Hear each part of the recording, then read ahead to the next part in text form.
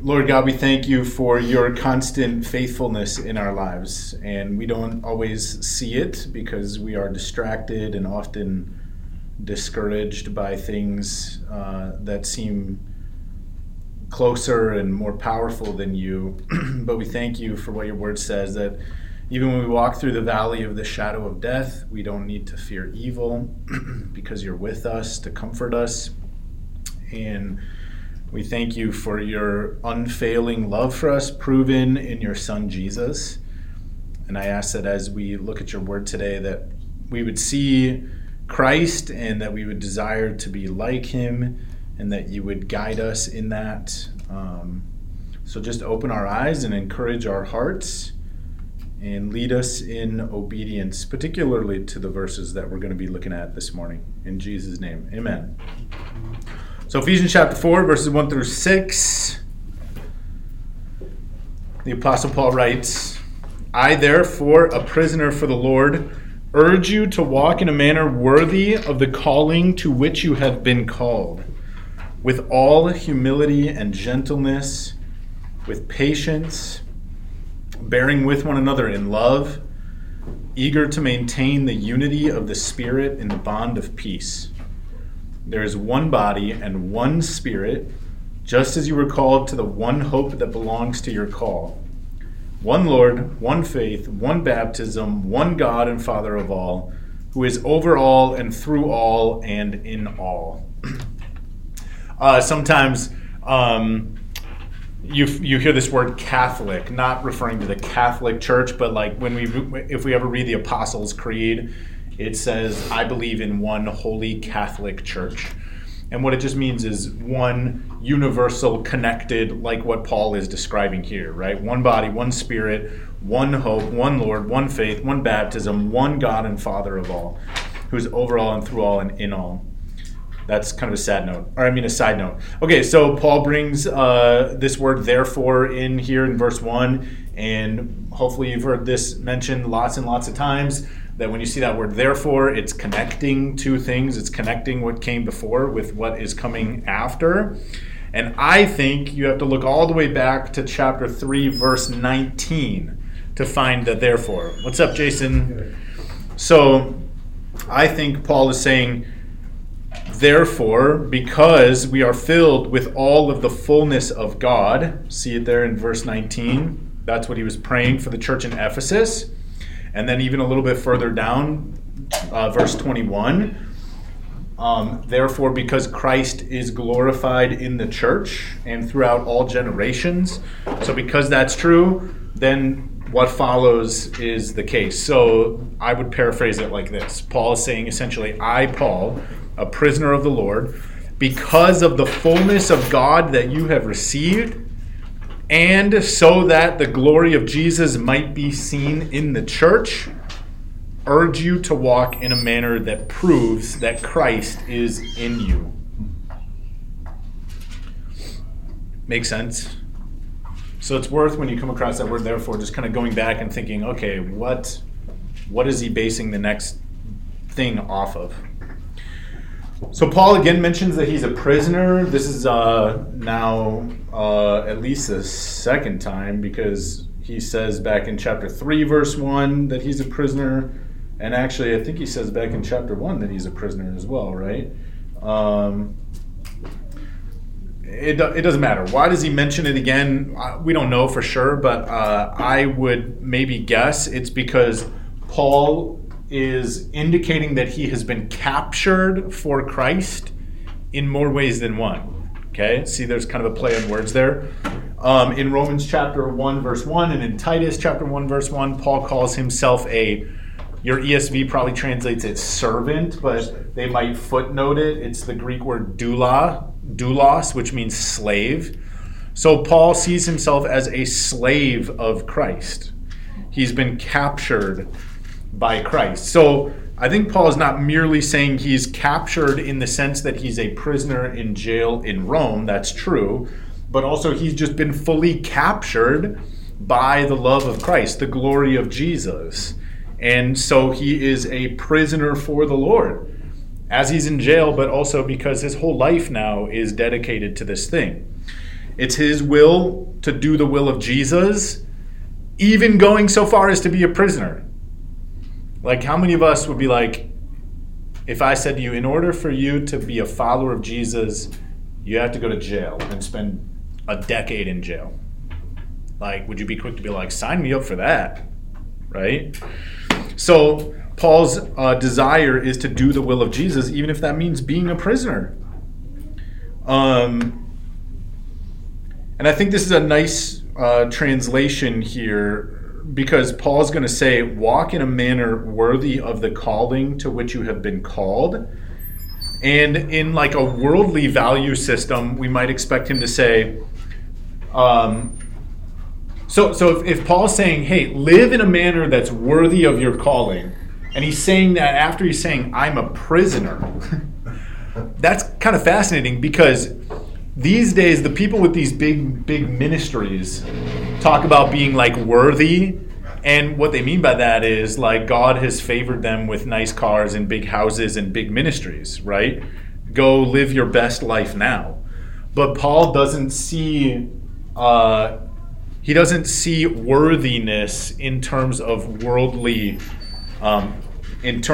terms. Okay, so. Again, I want you to just contrast this for a minute with many of the like kind of high and lofty quote-unquote Christian teachers. I wouldn't call them Christian, but they call themselves Christian.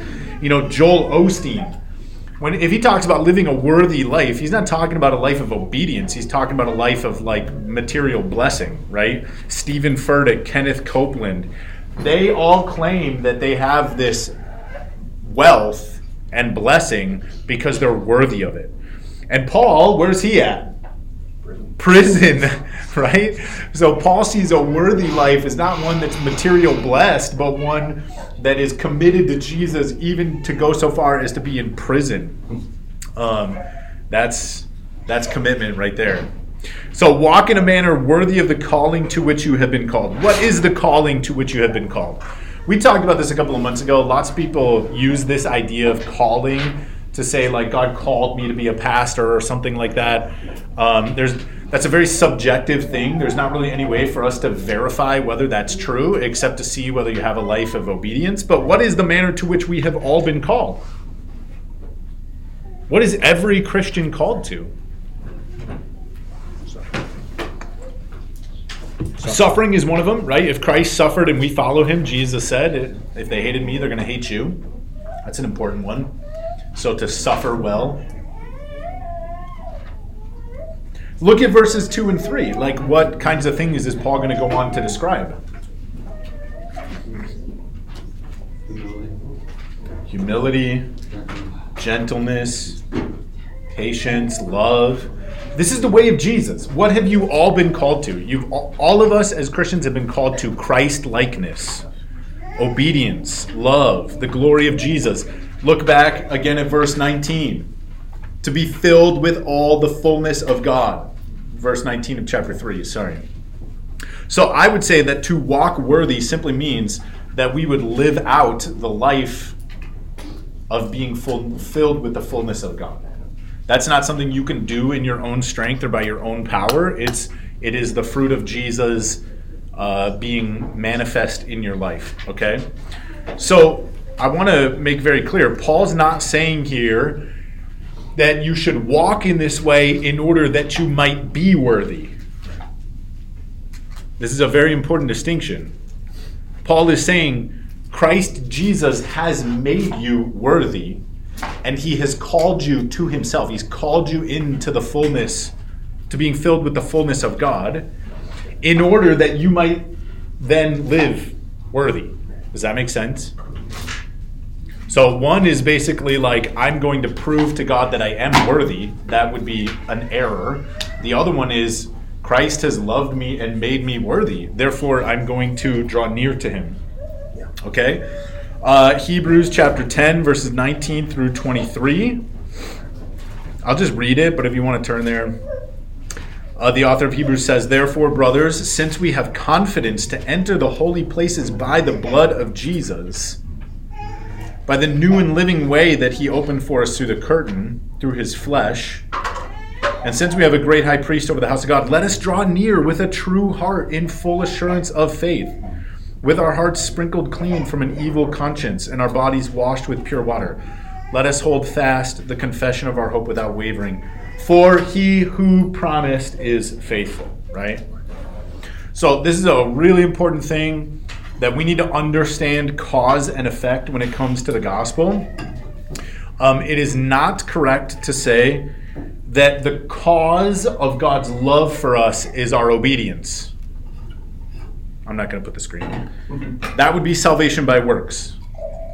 So it's not correct for us to say the cause of God's love for us is our obedience. Rather, what we must say is that the cause of God's love for us is what? Yeah, the blood of Christ, the work of Jesus. And the effect of that is that then we would follow him. Okay? So this is salvation by grace into good works. So as Protestants, we do believe that good works are part of the equation. They just follow the justification and the salvation. They don't precede it. Does that make sense?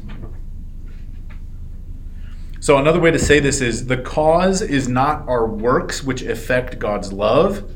Rather, the cause is God's love which affects our works. Anybody have any questions on that? So we need to be... Were you going to say something? Can you just contrast with James, because James makes it sound like there's, it's the other way around, but that's always a big stumbling block for a lot of people. Yeah, sure. James is simply saying that the proof of your salvation is found in your works. I know Martin Luther really struggled with James, and as brilliant as he was, I don't understand his struggle because it's not difficult. Like, James is not saying by works you enter God's salvation, but rather works flows out of the salvation, right? But we need to continually be reminded of this, or we begin to fall back into this idea that I can bear the fruit of righteousness in my own efforts rather than just abiding in Christ. It's his righteousness that is being brought out of my life by being in proximity to him. So now Paul's going to go on and talk about much of this fruit of righteousness, okay? And I would say you could call this the fruit of the Spirit. So in Galatians, we have that list of the fruit of the Spirit. Did I say Galatians? It's Colossians, right? Chapter 5 and 6. So, the fruit of the Spirit, love, joy, peace, patience, goodness, kindness, gentleness, faithfulness, and self-control. So we see many of those similar things listed here, right? Gentleness, patience, love, peace. And so we're going to unpack that in a moment. But notice Paul says, I urge you.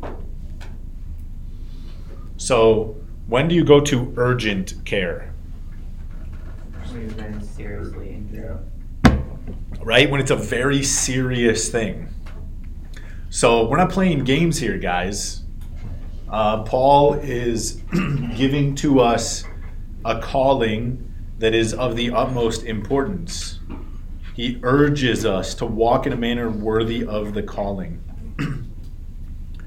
But hold on, Grady, weren't you just saying that this is all just the work of God in us? So how can Paul urge us then to do these things? Hold on, aren't these the fruit of the Spirit? Patience, humility, gentleness, love, unity. So then how can Paul urge us to do these things? What is the balance of our effort and our abiding?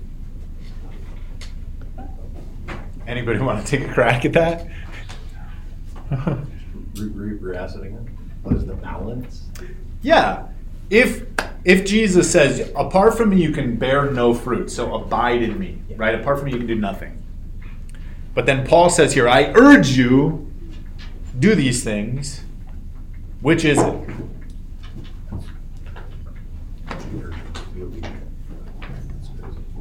The work of sanctification is synergistic. We participate with the work of the Spirit. So without the Spirit we cannot do anything. But the Spirit is not going to do it all without us obeying. So we have to act, but rely on God. Yes, amen. That's good. I was going to put that word up here, synergistic. Syn meaning like S-Y-N, sign meaning together, and energy, right?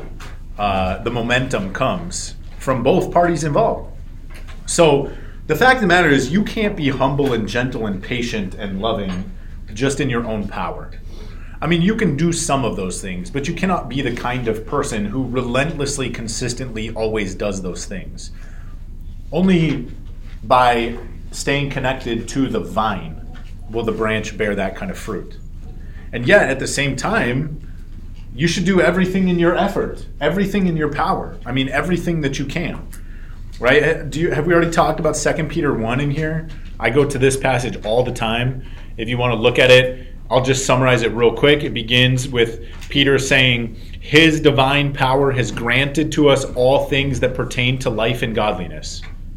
And then like 2 verses later, Peter says, therefore make every effort to make your calling sure. Right? So these things go together.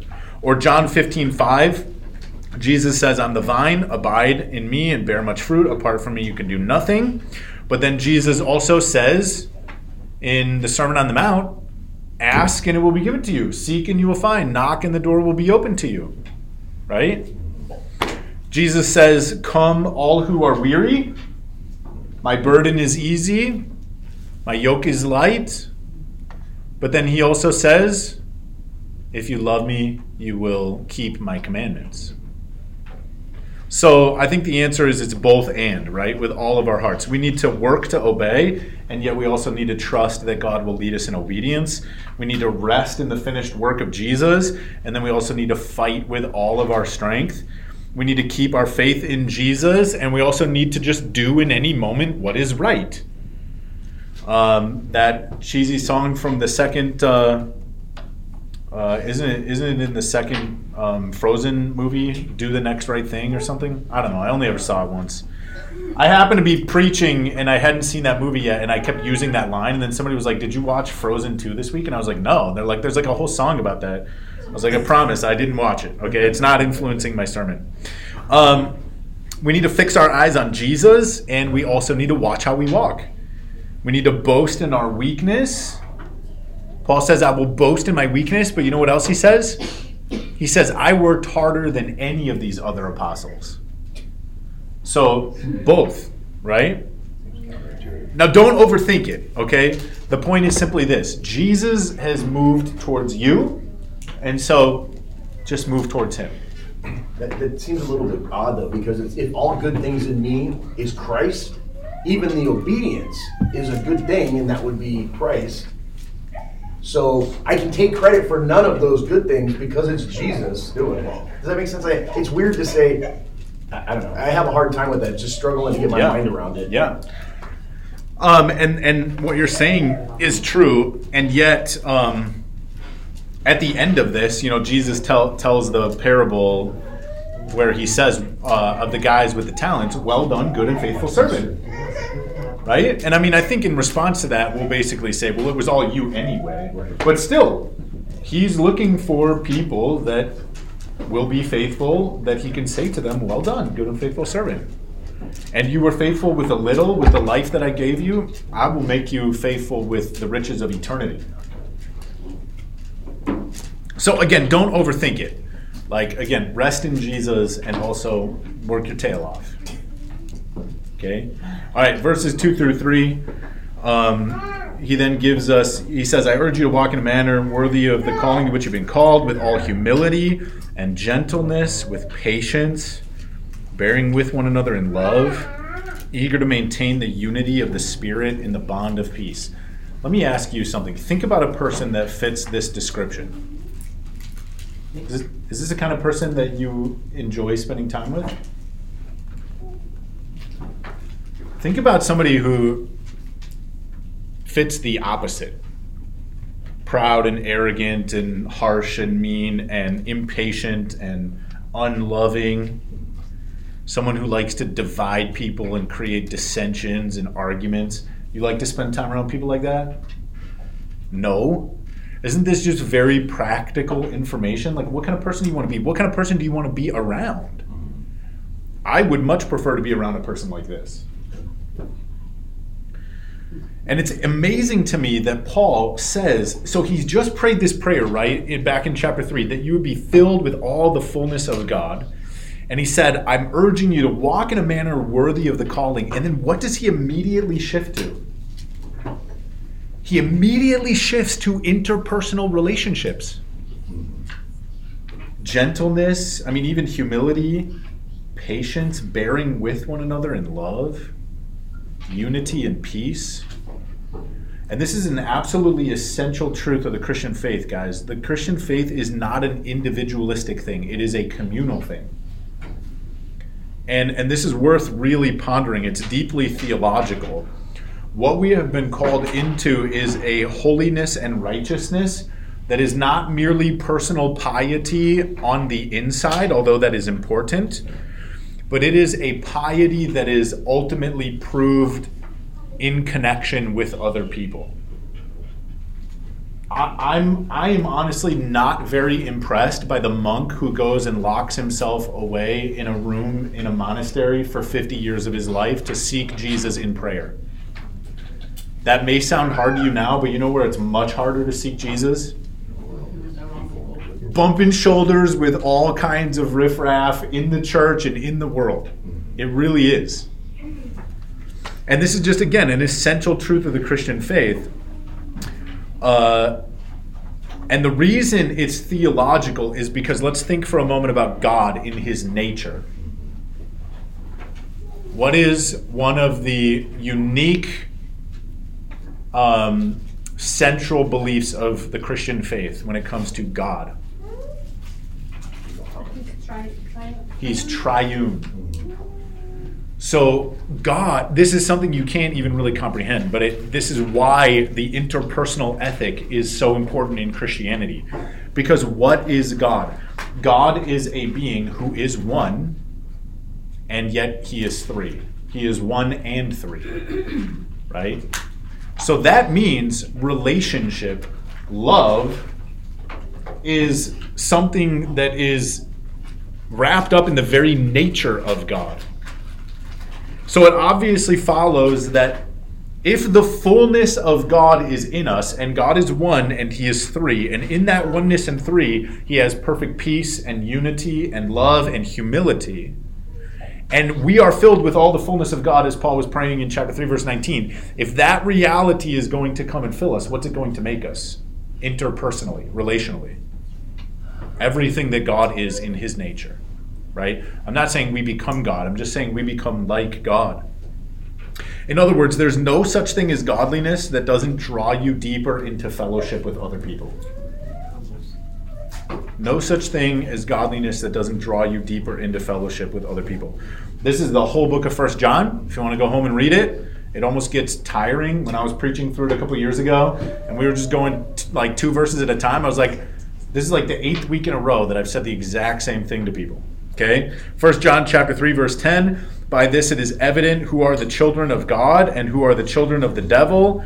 Whoever does not practice righteousness is not of God, nor is the one who does not love his brother. Look how easily John just connects those two things. Righteousness with God, love for your brother. He says again in chapter 3, verse 17, if anyone has the world's goods and sees his brother in need, yet closes his heart against him, how does God's love abide in him? Chapter 4, verse 20, if anyone says, I love God and hates his brother, he's a liar. For he who does not love his brother whom he has seen cannot love God whom he has not seen. The next verse, 21, and this commandment we have from him, whoever loves God must also love his brother. So this means that Christianity is just intensely practical. Like, if you are reading your Bible and you're seeking Jesus and you're learning and growing, how is that going to be evident in your life? Look at verse 2. You'll be growing in your humility. You'll be becoming more gentle. You'll be increasing in patience. You'll be bearing with other people in love. You'll be eager for there to be unity and peace, right? Like, Christianity is not esoteric or ethereal. It's not about knowledge. It's not about enlightenment. It is very much about the way that we live. Now, I'm not saying theology or knowledge are unimportant. Those things are important. But if they don't lead you to live in a manner that reflects Jesus, then you haven't rightly comprehended what Christianity teaches. Christianity is not like Buddhism. Buddhism seeks to bring the self to an end and to have it just kind of sucked up into the nothingness of the universe. Christianity is the absolute antithesis of that, which is why Buddhism is so demonic. Christianity seeks to take your individualism and not make it into nothing that becomes part of everything, but to make it into something that is integrated into the whole, where you think about others more than you think about yourself, even as you remain a self. Right? So Christianity is a reflection of the Trinity in this way. We are individuals existing together, important as individuals, and yet so united together in love that we don't think about ourselves, we think about others. So Christianity neither elevates the community at the expense of the individual, nor does it elevate the individual at the expense of the community. Christianity says you are an individual created to give yourself to others. Does that make sense? So the individual becomes a member of the community while no longer thinking about himself, but thinking about others. When I'm doing like premarital counseling for couples, one of the things I say is that if you spend your energy in your marriage fighting for yourself, who are you going to be fighting against? Your spouse. But if you spend your marriage fighting for your spouse, what can you probably expect? What's that? They'll fight for you. Right? Isn't that an incredible thing? And the gospel is God has fought for you, so you don't need to fight for yourself. He's got your back, so you don't need to worry about it. You're now free to go give yourself for others. And so this principle in marriage is super important. If you fight for what you want, then you're going to find that your spouse is an enemy combatant through your whole life. But if you go and you fight for them, then they, in the context of your marriage, become free to fight for you. What if you knew that there was somebody out there who was so relentlessly committed to all of your needs and your good and taking care of you that you didn't have to do anything? Like, I hate to bring this up, but did anybody ever see Downton Abbey? There's some things about that show that's shady. But it gives you a picture of kind of royalty, right? Do they have to think about anything?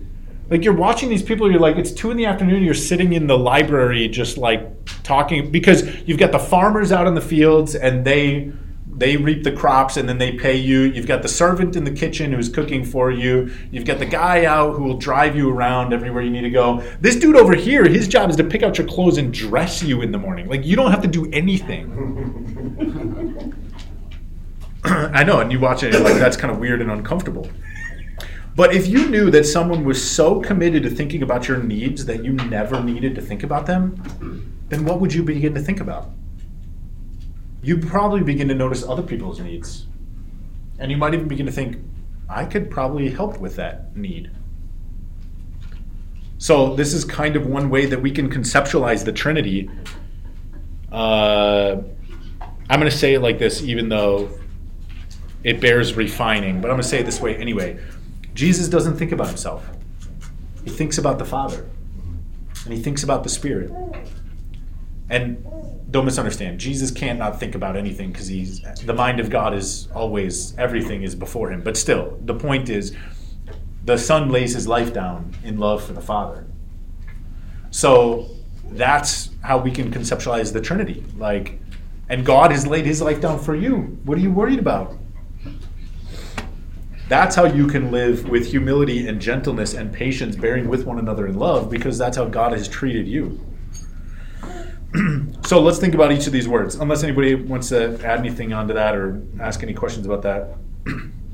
I was just thinking that the world will say the opposite though, like, especially for women nowadays, it's more about like, you don't need no one. Yeah. You can be your own savior. Like very, very individualistic. Yes. And about you yourself only. Yeah, absolutely. You don't need anybody. You're independent, self-sufficient, autonomous. Absolutely. And I would even add to that another layer of it, which is you got to look out for number one, right? If you don't fight for you, nobody will fight for you. And like in a dog-eat-dog world, that's true. But we trust in a God who has supplied all of our needs in Christ Jesus, right? Yeah, even the idea of love is like you need to love yourself first, so then you're able to love everyone else. Absolutely. Which is like upside down. Absolutely. And I see that kind of language even from Christian people all the time. So you hear, especially from these false teachers, they'll use it so much in there. Like it's more of TED Talks and stuff that they have, and they just talk. That's all about self-love and stuff. Yep. So it's like no focusing on the other person. Yep. And the Christian message is stop thinking about yourself. Just stop it. Think about God, and when you see how much He loves you, you'll begin to think about other people. But stop thinking about yourself. But I think sometimes when we talk about the love of self, we're just not talking about love at all. And so that's why we say that, right? If you love yourself in a biblical way, well, it's all going to be good. So it can only lead to good things, right? So, for example, if someone just neglects their body, they're not loving themselves. Right. Just like the Bible says, who has ever hated his own body? Well, people hate their own bodies in many ways. They act in ways that are just, it's horrible what they do to themselves. Like, what do you expect they're going to do to other people? Yeah. They don't even see that this is bad for them. Then they're going to do or expect or let other people do the same, right? Yes. So in a sense, if you were to biblically love yourself, it would only lead to proper love to other people and the proper balance as well, right?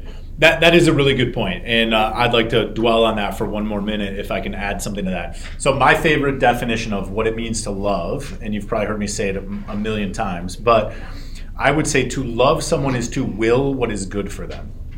Now your will is your effective power. So when you really love somebody, you want what's good for them, and you don't want it just as a wish. You are willing to take your will, your power, your resources, to put it to work for their good.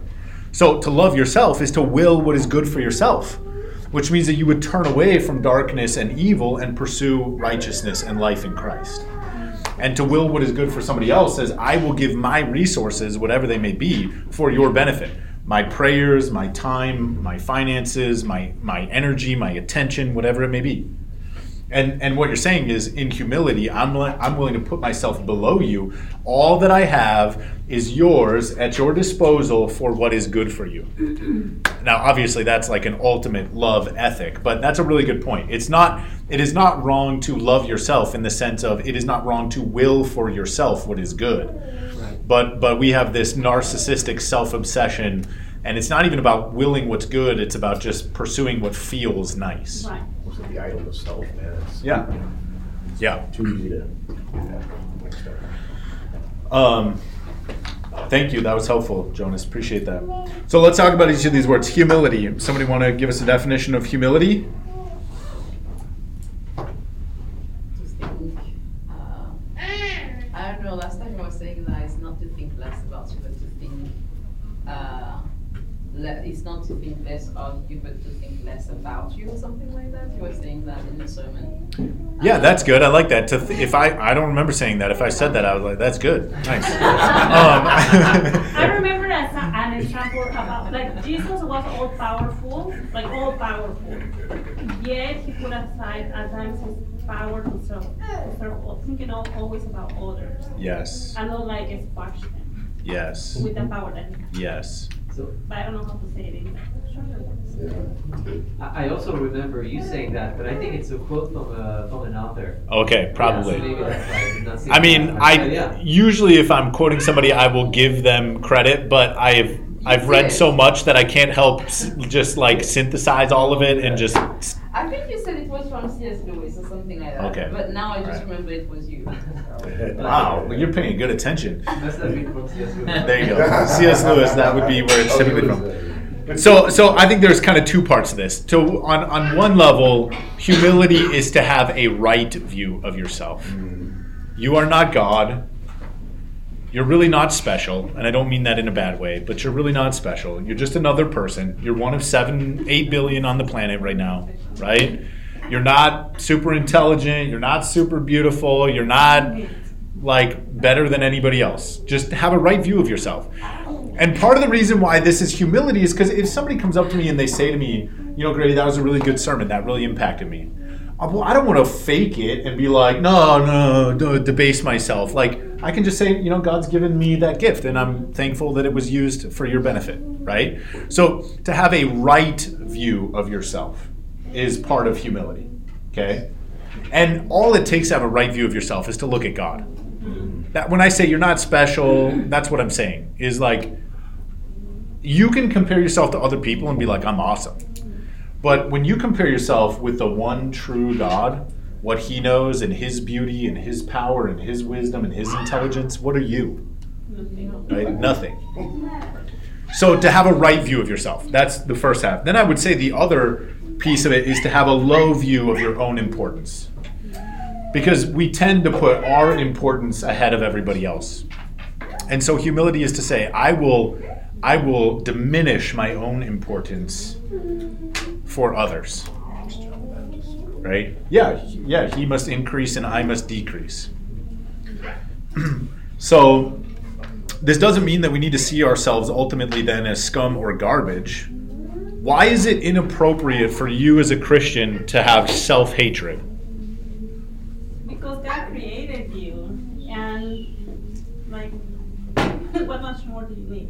Yeah, and God said, you are so precious to me that I will give my son for you. How dare you say back to God, I hate myself, or I'm a piece of crap, or scum, or whatever.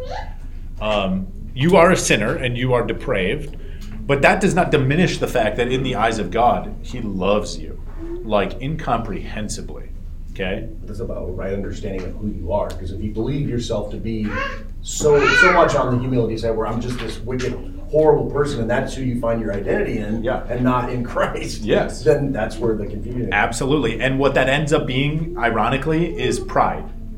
Because what you're saying is, I know God more about me than you do. Yeah. And isn't it weird how sin can just twist that? Where you can have this guy who looks like he's just humble because he talks all about what a wretch he is, but actually he's acting in pride because he's saying he knows more about himself than God does.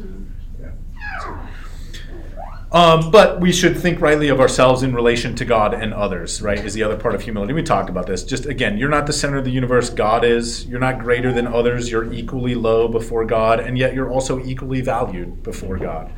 And so we should treat each other as if we are each of infinite value. Maybe you've heard the C.S. Lewis quote. There it goes. He's got that one where he says, you've never met a mere mortal. Every person that you've met is of such incredible divine work that if you were to meet them in eternity, at the end of their becoming what they will be forever, you would either be so terrified of this demonic person that you would flee, or you would be so impressed by this glorious creature that you would be tempted to worship them. Right? Does that make sense? In other words, you're going one of two directions. You're either becoming demonic to your core, so dark and rotten that if you were to see that person after this life, you would be terrified. Or you're becoming so beautiful and so like Jesus that if you saw this person, they would be like an angel and you'd be tempted to worship them. You've never met a mere mortal. What I'm saying is every person has either beauty or corruption in them. Everlasting. Yes, everlasting. Yeah. So how humility just means you should treat the other people as if they have value, as if they have infinite value. All right, what about gentleness? How would you define gentleness? Yeah. In the notes I have here, it says that the Greek term for humility is not found in the Roman and Greek vocabularies. Do you know if that's the case in your own studies as well? No, I didn't look into that at all, but that makes a lot of sense because you have guys like Cicero, who was a Roman statesman, and he hated Christianity. And the reason is he said, look at our Roman gods, what do? They conquer, they rule, they're powerful and strong. Look at your Christian God. What does he do? He dies on a cross. If that's the guy you worship, I don't want anything to do with that. So that I'm not familiar with that, but it makes a lot of sense because the Romans basically thought the idea of a God dying was a laughable joke. They spurned it. So yeah, when you bounce on that, then the notes continue and say, the Greek word was apparently coined by Christians, perhaps even by Paul himself, to describe a quality for which no other word was available. So I thought about that. He's basically saying we have to be living in a way that doesn't exist. Yeah, that's good. In people's lives, so much so that there's no word for it. That's good. It's amazing. It is amazing. When you think about it. That's good. I like that. I guess he'll be. The Roman states will be surprised at the resurrection of the just and the unjust. Yeah, right. He just couldn't even fathom a religion that would say this God conquers by dying. No, God's conquered by killing. Right. That's good. Thank you for bringing that in. Gentleness. Anybody want to take a crack at defining gentleness?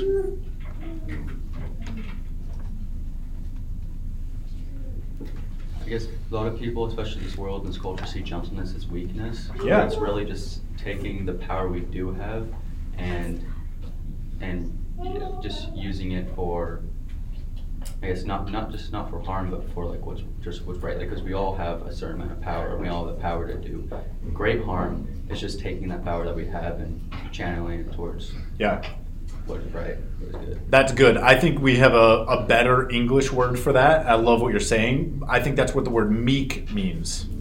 Meek is not the same as weak. I think to be meek means you have power, you just don't use it, or you don't use it in a way that is strong, right? My favorite synonym for gentle is just tender. And I like to think about anybody ever had like a real deep bruise before? What's that? A bruise? Oh, okay, yeah. Have you ever had a real deep bruise? Yeah. Like, I remember, as a kid, like, being fascinated by bruises. It's like a weird thing. You get it and then you can poke it and it like hurts, right? And gentleness is to like think about the bruise and you are tender with it, right? You're not the kind of person who goes around poking people's bruises. If you touch it at all, you touch it lightly. Does that make sense? So I would say to be gentle is to touch one another's lives lightly, with tenderness, not looking to cause harm. We are bruised in our souls. Like, that's what it means to be in the ruin of sin. And what kind of people are we if we go around and we're poking other people's bruises? We want to be tender. Well, you just broke some of us. You said, why not?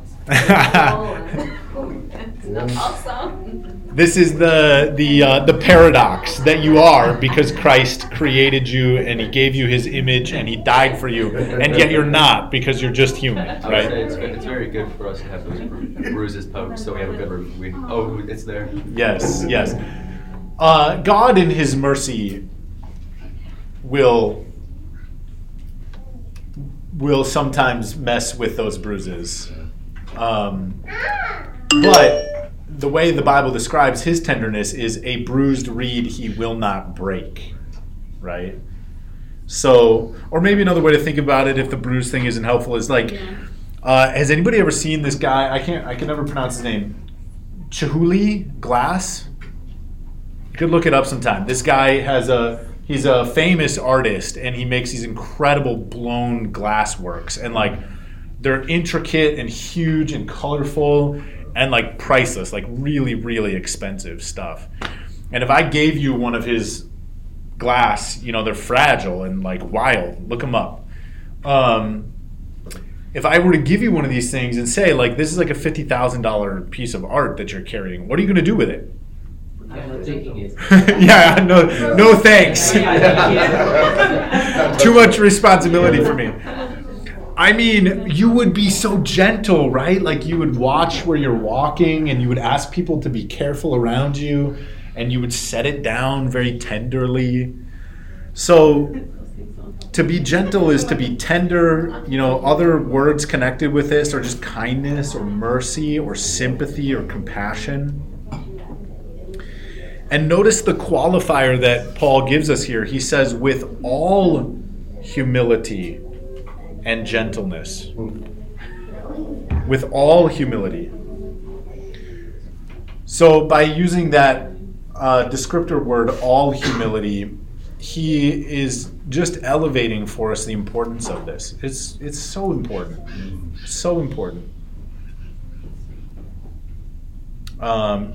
Jesus says, with the measure that you use, it'll be measured against you.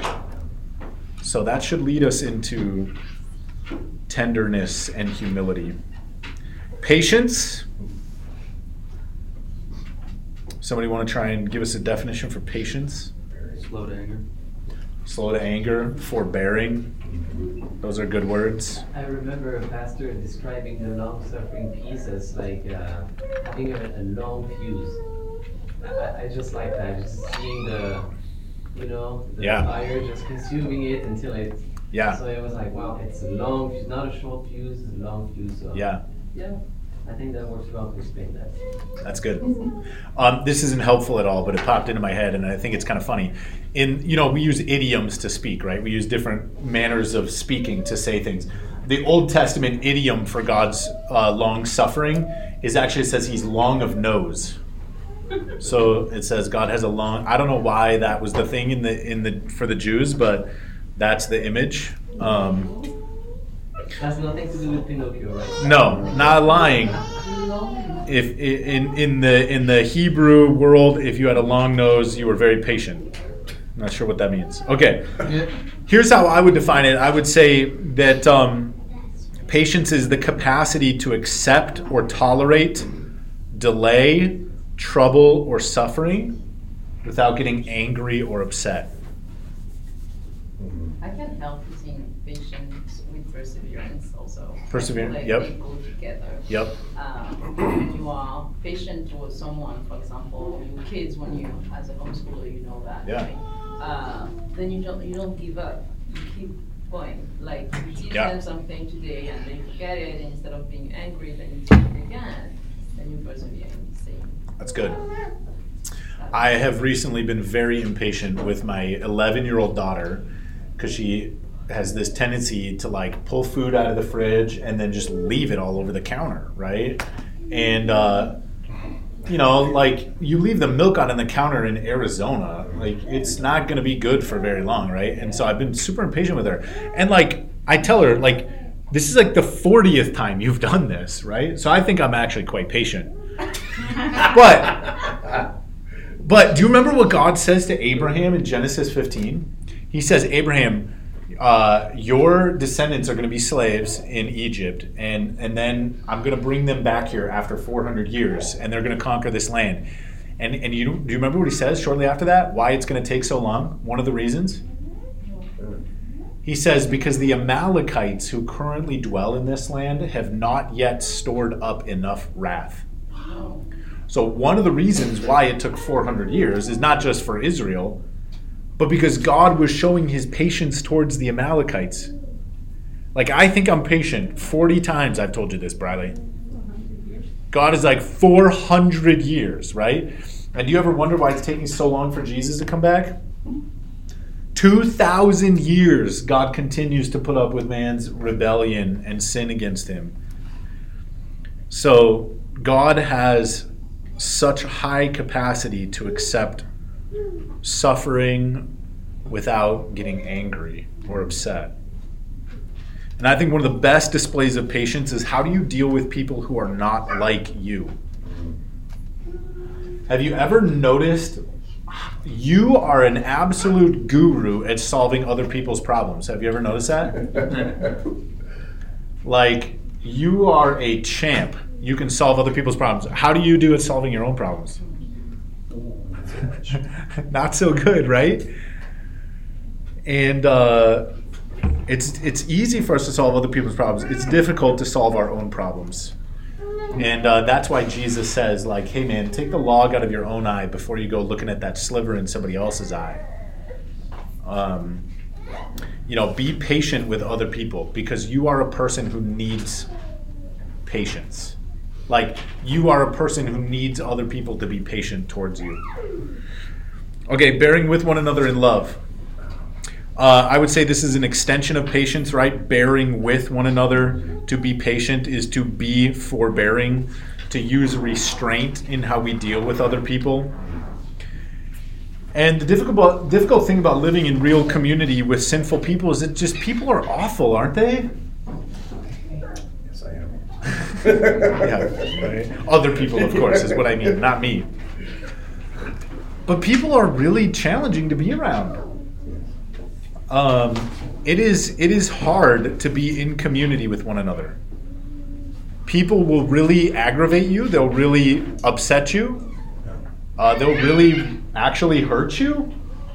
They'll really wrong you and fail you and wound you. Oftentimes people don't really understand you. I mean, one of my least favorite things is being in a conversation with somebody where I can't finish a sentence.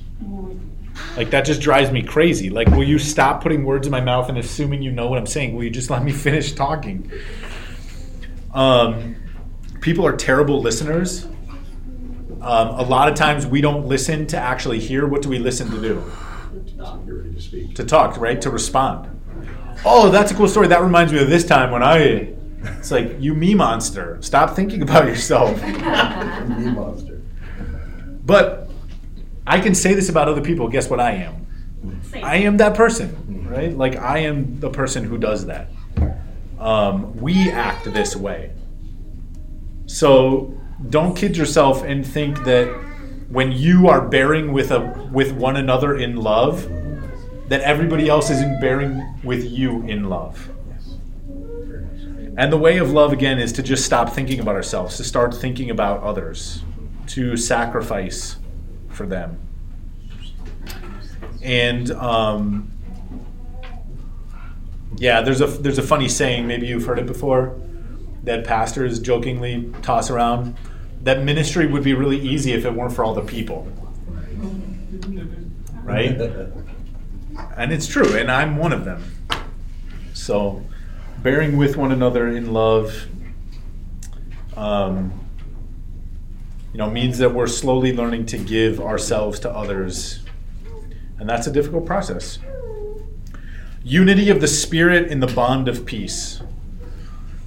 So, what is one of the features of the Spirit that connects with this phrase here? Remember John 17? Do you remember what Jesus prays in John 17? We would all be one, just as Christ is one. Yeah. Jesus prays this incredible prayer. He says, God, my prayer for them is that they would be in me the way that I am in you, and that the Spirit would be in them so they are all one. So, part of what it means to grieve the Spirit is in our sin to divide what He unites, right? So the Spirit unifies us. The Spirit makes us one. I mentioned this, I think, not too long ago. Maybe it was a long time ago. I don't know. Maybe it was back in Genesis. I think it was more recent than that.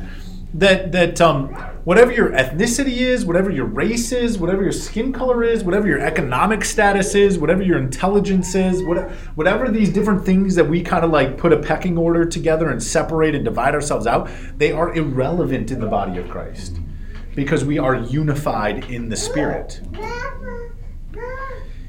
And Scripture is very clear on this. If there is division, where does division come from? Within the body. Say it again. Within the body. But where does it come from? What is its source? Say it again. Satan. Yeah, there's two places. One of them is Satan. The enemy comes to kill, steal, and destroy. And then the other one is the flesh. Right? The flesh. So Galatians 5:20, John 10:10, James 4:1-10. What causes divisions among you, my brothers, is that you desire and you don't have, so you steal and you hurt each other. John 10:10 is where it says the thief comes to steal, kill, and destroy. Galatians 5:20 talks about the fruit of the flesh being enmity and strife and division. So, where we see that stuff popping up in our lives or in the church, we should just boldly say, like, that's not the unity of the Spirit. The Spirit turns the church, the people of God, into one unit, one family. And when that is being done correctly, peace and reconciliation and friendship and loving other-centeredness is what flows out. I am just always shocked when I hear people or pastors talk about the kinds of division that they permit in their churches or that exist in their churches. I think I've told you before about the story of the guy who came up to me after church one Sunday and he's like, man, I just realized today I can't sit in the back because when I sit in the back, I see this guy sitting in front of me and I just hate him. And then I can't be at church. And I'm like, what? And that was a long time ago. So I was less equipped to be like, dude, that's sin in your heart and you need to go repent of that and be reconciled because that's wrong. That guy doesn't come to our church anymore. So I don't have to say that, but we just shouldn't tolerate spiritual division in the church because it is anti-Christ. So can I ask a quick question? Yeah. Just since you bring that up, in theology, there's a lot of nuances that aren't separators of. Yeah. But how much of those is there a level where we should have tolerance? And not in that little division before we say, you know what I'm saying? Yeah. There's a point where we all want to be on the same page with Scripture, right? But you know what I mean? And this is a constant question and a constant issue. I think it's fair for the church leadership to define where those boundaries are. Okay, for us at Maricopa Springs, we would say it's our statement of faith. Our statement of faith doesn't say anything about eschatology, so that's an area where you can have different views. We've tried to keep it to kind of like the essentials of the Apostles' Creed. But I can understand why when you think you're fighting about something that is an essential truth, why you would get feisty about it. But we should be careful not to divide brothers, right? So if you're going to say, we're going to divide over this, you better be real careful that you're not saying and I don't think you are in the kingdom of God or filled with the Spirit as a result of that division. So it is a challenging one, and I think, the church leadership has the authority to kind of decide where those lines are going to be, but we should be careful about that. That doesn't mean that we can't actually argue and make our case and say, I think you're interpreting that passage of Scripture wrong. We can do that. We just need to do that with gentleness and humility and kindness and not with arrogance and, a bad temper, those kinds of things. Is that helpful? Yes. Okay. Thank you. So I would say when it says here unity of the Spirit in the bond of peace, I would actually say this kind of peace is the absence of strife. So I think a lot of times when the Bible is talking about peace, like when Jesus says, peace I give to you, not as the world gives to you, what he's saying is the world looks for peace where there's no strife, where things are fine. It's like a calm ocean. Jesus is saying, I actually give you peace that this life raft that you're on in the midst of this hurricane in the ocean is going to keep you afloat. Right? He's saying, I'm not taking away all the trouble, but you're going to have peace in the midst of the trouble. But I think when Paul's talking about peace here, he says, this is tranquility. This is the absence of strife. The Spirit in the church brings unity so that there would be very little chaos among the body of Christ. At least that's what we should be fighting for. Does that make sense? Anybody want to offer any other thoughts on that? Okay, let me just, I'm going to run out of time, so let me just conclude with one final thought, and then I'll give you an application. When he says in verses 4 through 6, there's one body, one Spirit, just as you were called to one hope belongs to your call, one Lord, one faith, one baptism, one God, one Father of all, who's over all and through all and in all. So I just want to say that because we are a body and we are this tightly unified, when you wound somebody else in the church, who do you wound? Christ. And you also wound yourself, right? We understand that people who cut themselves are disturbed. That is self-violence. And we should think that way about the body of Christ. Like, if you are wounding somebody else in the church, it's bad enough that you're harming them and you're offending Christ, but you're also doing self-harm. And this is bad for all of these reasons. With the hand looking after the foot and the foot looking. Yes, right? Exactly. And this also means that the holiness of the church is very important, because if sin is affecting them, who's it affecting? You. Right? And again, we don't take this very seriously. Like, there's lots of churches like, oh yeah, we know this couple over here, they live together and they're not married, but it's kind of no big deal. Like, it's their problem. No. Paul says that sin is like yeast and it spreads. We just don't grasp the gravity of the church in the way that we probably should. But okay, I just have to end with this. So here's kind of my application, I guess, is let's be unifiers. God in his nature is unified, and God gives to his people the gift of unity through the Spirit. And so let's go be people who unify through our humility, through our gentleness, through our love for one another. Let's be committed to that unity. And that might mean we say at points like, I disagree with you, but I love you, and that's okay. Let me pray. God, we thank you that the weight of keeping the church in unity is not on our shoulders, but that it is on your Holy Spirit. We thank you that that's what you do. And I pray that we would be, as members of your body, committed to that unity, that we would practice these things, humility and gentleness and love for one another. And I pray that we would do that with urgency, because it is of the utmost importance. And I pray that we would work at these things with all of our hearts, even as we rest in the finished work of Jesus. Amen. Amen.